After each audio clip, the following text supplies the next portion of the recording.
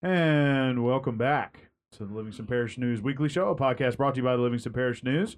My name is McHugh David, publisher and editor of the news, and this is From the Cheap Seats, where we sit down and talk athletics here in Livingston Parish. I'm going to let this gentleman introduce himself real quick. Good morning, sir. How are you? I'm doing all right. This is Rob DeArmond. I'm the sports editor with the Livingston Parish News. So we are playing catch up. Had a scheduling issue last week, so we are going to be. We have no previews from last week's games because obviously they have occurred. So we're going to talk about last week's games for football, and then lead into this week's games, and then we'll have a probably not a terribly long discussion, but we're going to talk about the ever shifting postseason format. We've got something new and fun, and perhaps it'll change, and perhaps it won't. We'll see. So first and foremost, let's go team by team. We're gonna start up in the north this time. We started in the southeast and went up to Watson. We're gonna start in Watson and go down to the southeast this time. So who did Live Oak play last week, and what's coming up this week? Live Oak had Bonneville last week. That was a Thursday game. They won 41-7. You kind of see that offense the week before they kind of struggled a little bit against Dunham. You kind of see that offense you can see what they're capable of if they're clicking on all cylinders. Blake Rosenthal had 3 rushing touchdowns, and Sawyer Pruitt really found a groove with his receivers there. They will be traveling to play St. Helena this week, which Coach Westmoreland said for some of the guys, that's really the first road trip that they've taken since their playoff game last year. So it's going to be, he said, we don't go very far, maybe 30 minutes, but it's still a road trip nonetheless, and that's something you kind of got to build into the schedule and get them used to doing that. So I think that's the biggest challenge for them is kind of keeping that momentum going and doing a road trip at the same time. Yeah, and not quite as short as, say, a road trip to Central or Denham or Walker, but not that far either. Right. And especially as the district has expanded into Ascension Parish, that's definitely farther from Watson to St. Helena. For sure.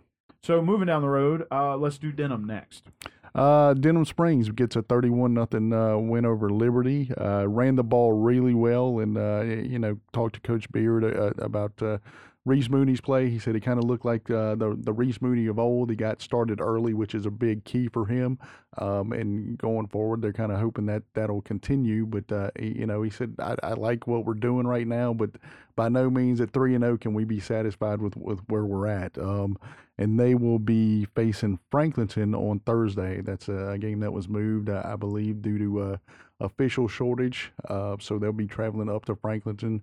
That's a place that Coach Beard coached at, got some ties there, and he said they've got some athletes, so it should be a good test for them. They're going on the road as well. Lots of travel this week. Yes. So heading way east from there, heading east from there into Walker. How'd they look last week, and who they got coming up? Played Mandeville last week. They won 35-32. Ran a little trick play late in the game, and then were able to get the win there. It's one of those things where you talk with Coach Mahaffey as well. It's again the maintain the momentum, but at the same time you're going on the road. They had to play that game last week at Fountainblue High School due to some turf issues there at Mandeville. But like you said, it follows the same principle. They're playing another good team in Kentwood, going to Kentwood. And for Coach Mahaffey, he said it's the first time he's ever been. It's going to be his first trip to, as they call it, playing under the tank. Because if you've ever been there to Kentwood, the football field is literally there, and there's a water tank right behind the football field. So they call it playing under the tank. It was kind of funny. He said some of our kids don't know about that, and I was at the end of practice on Monday, and the kids are coming through, and they, one of them said, "Hey, we're going to play the Kangaroos," and the other one looked. He said, "Is that really their nickname?" And I said, "Yeah, man, that's really their nickname." But that should be a really good test for Walker. Not only in the opponent, but also being able to go on the road and see if you can sustain some success there. Sure, it's going to be interesting to see how that goes because I will remember. I believe Coach Beard was still at Live Oak, but they went over to Kentwood, and it came down to the wire because they got athletes. They'll fight. They'll fight you till the very end. And it's a And very actually, that was the last game I covered at Kentwood was Live Oak and Kentwood a few I think it was Coach Beer's last year there at Live Oak. But always a good game. That one was back and forth. It was a really good game, and I have no reason to kind of expect the same type of thing there. okay. So heading to Albany, how are things going for them, and who they got coming up? Last week it was the Battle of I-12, Springfield and Albany. Springfield wins 52-49. When I say punch, counter punch, that's literally what it was. Albany scores, takes the opening kickoff down, scores on the first play from scrimmage. Springfield comes right back and gets a long touchdown there, and that's kind of how it was all night. Kind of the difference in a little bit of stuff was Springfield at one point was 4 for 4 on 2-point conversions, and you see how close the game is. If I remember correctly, Albany had a PAT block, but it's like I told the coaches, when you have that much scoring and it kind of goes on, everything just kind of bleeds together. But it was one of those games where Coach Lagoria afterwards just kind of said we need to kind of get a little bit more physical, a little bit more tough, and he said we may see some personnel and maybe some schematic changes for them to try to combat some stuff this week. And they'll be hosting they've got Fisher. That's a homecoming game for them, and he's expecting to see a healthy dose of the run game from Fisher, which is some of what they saw against Springfield. So he said we got to be ready for that. Got to play tough against those physical downhill teams and an early homecoming. So that kind of leads me to believe there's a heavy district slate, a lot of road games coming up for them. We've got there's a shorter district. I think it's a 14 district as well when they get on that side of it. But yeah, it's coming. Actually, Springfield has their homecoming this week as well. So. Well, let's talk about them. Obviously, they were the ones who came out victorious in the Battle of I-12. So. What did Coach have to say about that? And then who do they have coming up for their homecoming? They will be hosting Slaughter Charter on Friday. Just in talking to Coach Surpass, if you guys were there at the game, Jatoris Buggage he's just on a tear. Picked up right where he left off from last season. Ran for almost 300 yards there, and that's just he gave credit to that's just his running style and the work that they did up front on the offensive line. And Slaughter Charter is he said they're a really good team, and they're expecting another good test there. So just be ready for it. Obviously they want to try to move to 4-0, but they know it's not going to be easy. Sure. But plenty of there's always plenty of roadblocks. And going back to what Coach Beard said, 3-0, still not really. Can't sit there. Got to continue to advance. You like where you are record wise, but things are going to get tough as you keep going down the road, especially when you get to district. Sure, and that's the exact reason that Coach Beard and Coach Mahaffey said that they jamboree against each other. They expect to be completely different by the time they face each other, usually in October. It's the great quote that Coach Beard used. I think he uses it just about every year. He said, if we can't make adjustments from a jamboree to week 10, then we're not very good coaches. So that one sticks in my head a lot. Right. So there's your rundown of last week's scores as well as what's coming up for all 5 parish football teams. Let's kind of switch gears a little bit here. This is more of an overarching subject. But as you mentioned, as you were sitting there preparing to cover the Battle of I-12 this past Friday, you were informed that a new format has been agreed upon by the LHSAA for postseason play. A lot of back and forth here, a lot of questions, a lot of comments.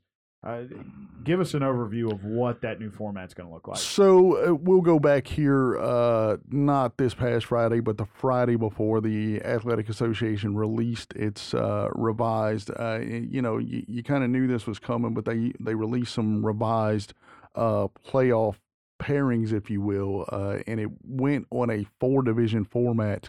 The 5A schools in the parish are in Division 1, but that's where things started to change a little bit. In football, Albany is in Division 2, which puts them, Albany's a 3A school. It kind of puts them in in the realm with some 4A schools, which is a little bit different. These classifications are based on enrollment, and so that's kind of how they get to the point. Division III in football would put Springfield in there, and you're kind of looking at that one. The biggest thing I think when I talked to Coach Surpass at Springfield was you look at the way they're broken down, and using Albany as an example, they're sitting in Division II, but all of the teams they're playing in their district are, Division III teams in there with Springfield, which changes the landscape for both of those teams. And so, when I talked to Coach Surpass was probably the most, vocal about it. He said, what's the point of us playing a district schedule now? We should just go tear up the contracts and just, start scheduling independently.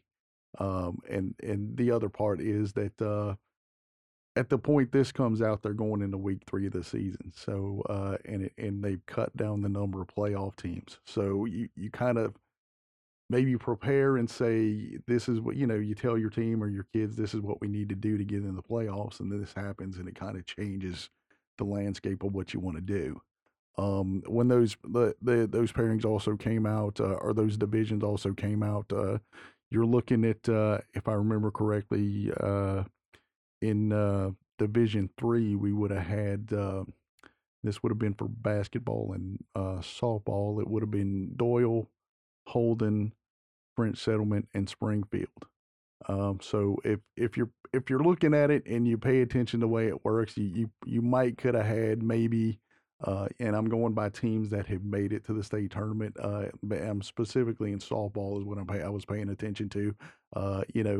Doyle's there, they've been there, and of course Holden's a 5-time state championship team or program. So you could conceivably maybe in the playoffs have maybe a Doyle playing a Holden for a state championship, which kind of changes some things up there. So what happened last Friday was the Athletic Association again had a Zoom meeting specifically regarding mainly those B through C school, A, B, and C schools, I should say, to kind of address some of the concerns that they had. So what they wound up doing was kind of redrawing the format again, and so now you have 5 divisions. And what it wound up doing was it wound up putting Holden back into Division 5 along with Marpaw, which when I talked to Coach Dubois, the basketball coach at Holden, boys basketball coach, he said what it kind of does is puts them back on that Class B footing, if you will. So what you're looking at, and they were looking at it when that first plan came out. They take a couple of trips to place in some Class B tournaments for basketball, and he said it kind of sets them up for later on. They make connections and they can kind of see some other teams in Class B that they may see down the road. So when that first draft, I guess, comes out, they kind of look at it and said, do we really need to take that trip if we're going to be in a different division, playing against some teams that we don't normally play against? Because, it helps us, but then again, if we look at it and we don't need to take it, should we really take it? But when they go back into this class, Division 5, if you will, it kind of stays the same for them. I thought one of the interesting things, I talked to Marpaw baseball coach Anthony Gregoire, and he said with Marpaw, he said not so much worried about where they are. He said wherever they put us, we'll compete. But the teams, the programs he worries about are those Class C schools that maybe only have a shot at a state championship in, say, a cross country or a track. And when you put those schools together like that, because you've got a mixture of B and C schools in that Division 5. So he said it kind of changes the dynamic for what they're going to do. And it may take away that opportunity to compete for a state championship in those sports that they, those smaller schools might have a chance at winning a state championship in. So, but like he said, he said it also brings up some questions, that how do the PowerPoint stay the same? There's a formula that they use on that. And he said in scheduling, a lot of times it's beneficial to both, the smaller schools, especially like in baseball, to maybe schedule a 5A school. And it's beneficial for the 5A school to schedule that Class B school. do the PowerPoints stay the same or do they change? And that's he said there's a lot of questions that they still have, and hopefully they can get them answered as this thing progresses, because it may be one of those things where as they happen, it's going to be a situational type deal. But it bears watching, because it'll come up in January at the next meeting. So we'll see if things will stay as they are or get changed up again. Well, anybody who's listening to this or watching, is probably cross-eyed at this point, because I mean that's just that's a major change. There's a lot of information there. I'm sure a lot of parents and coaches have a lot of questions.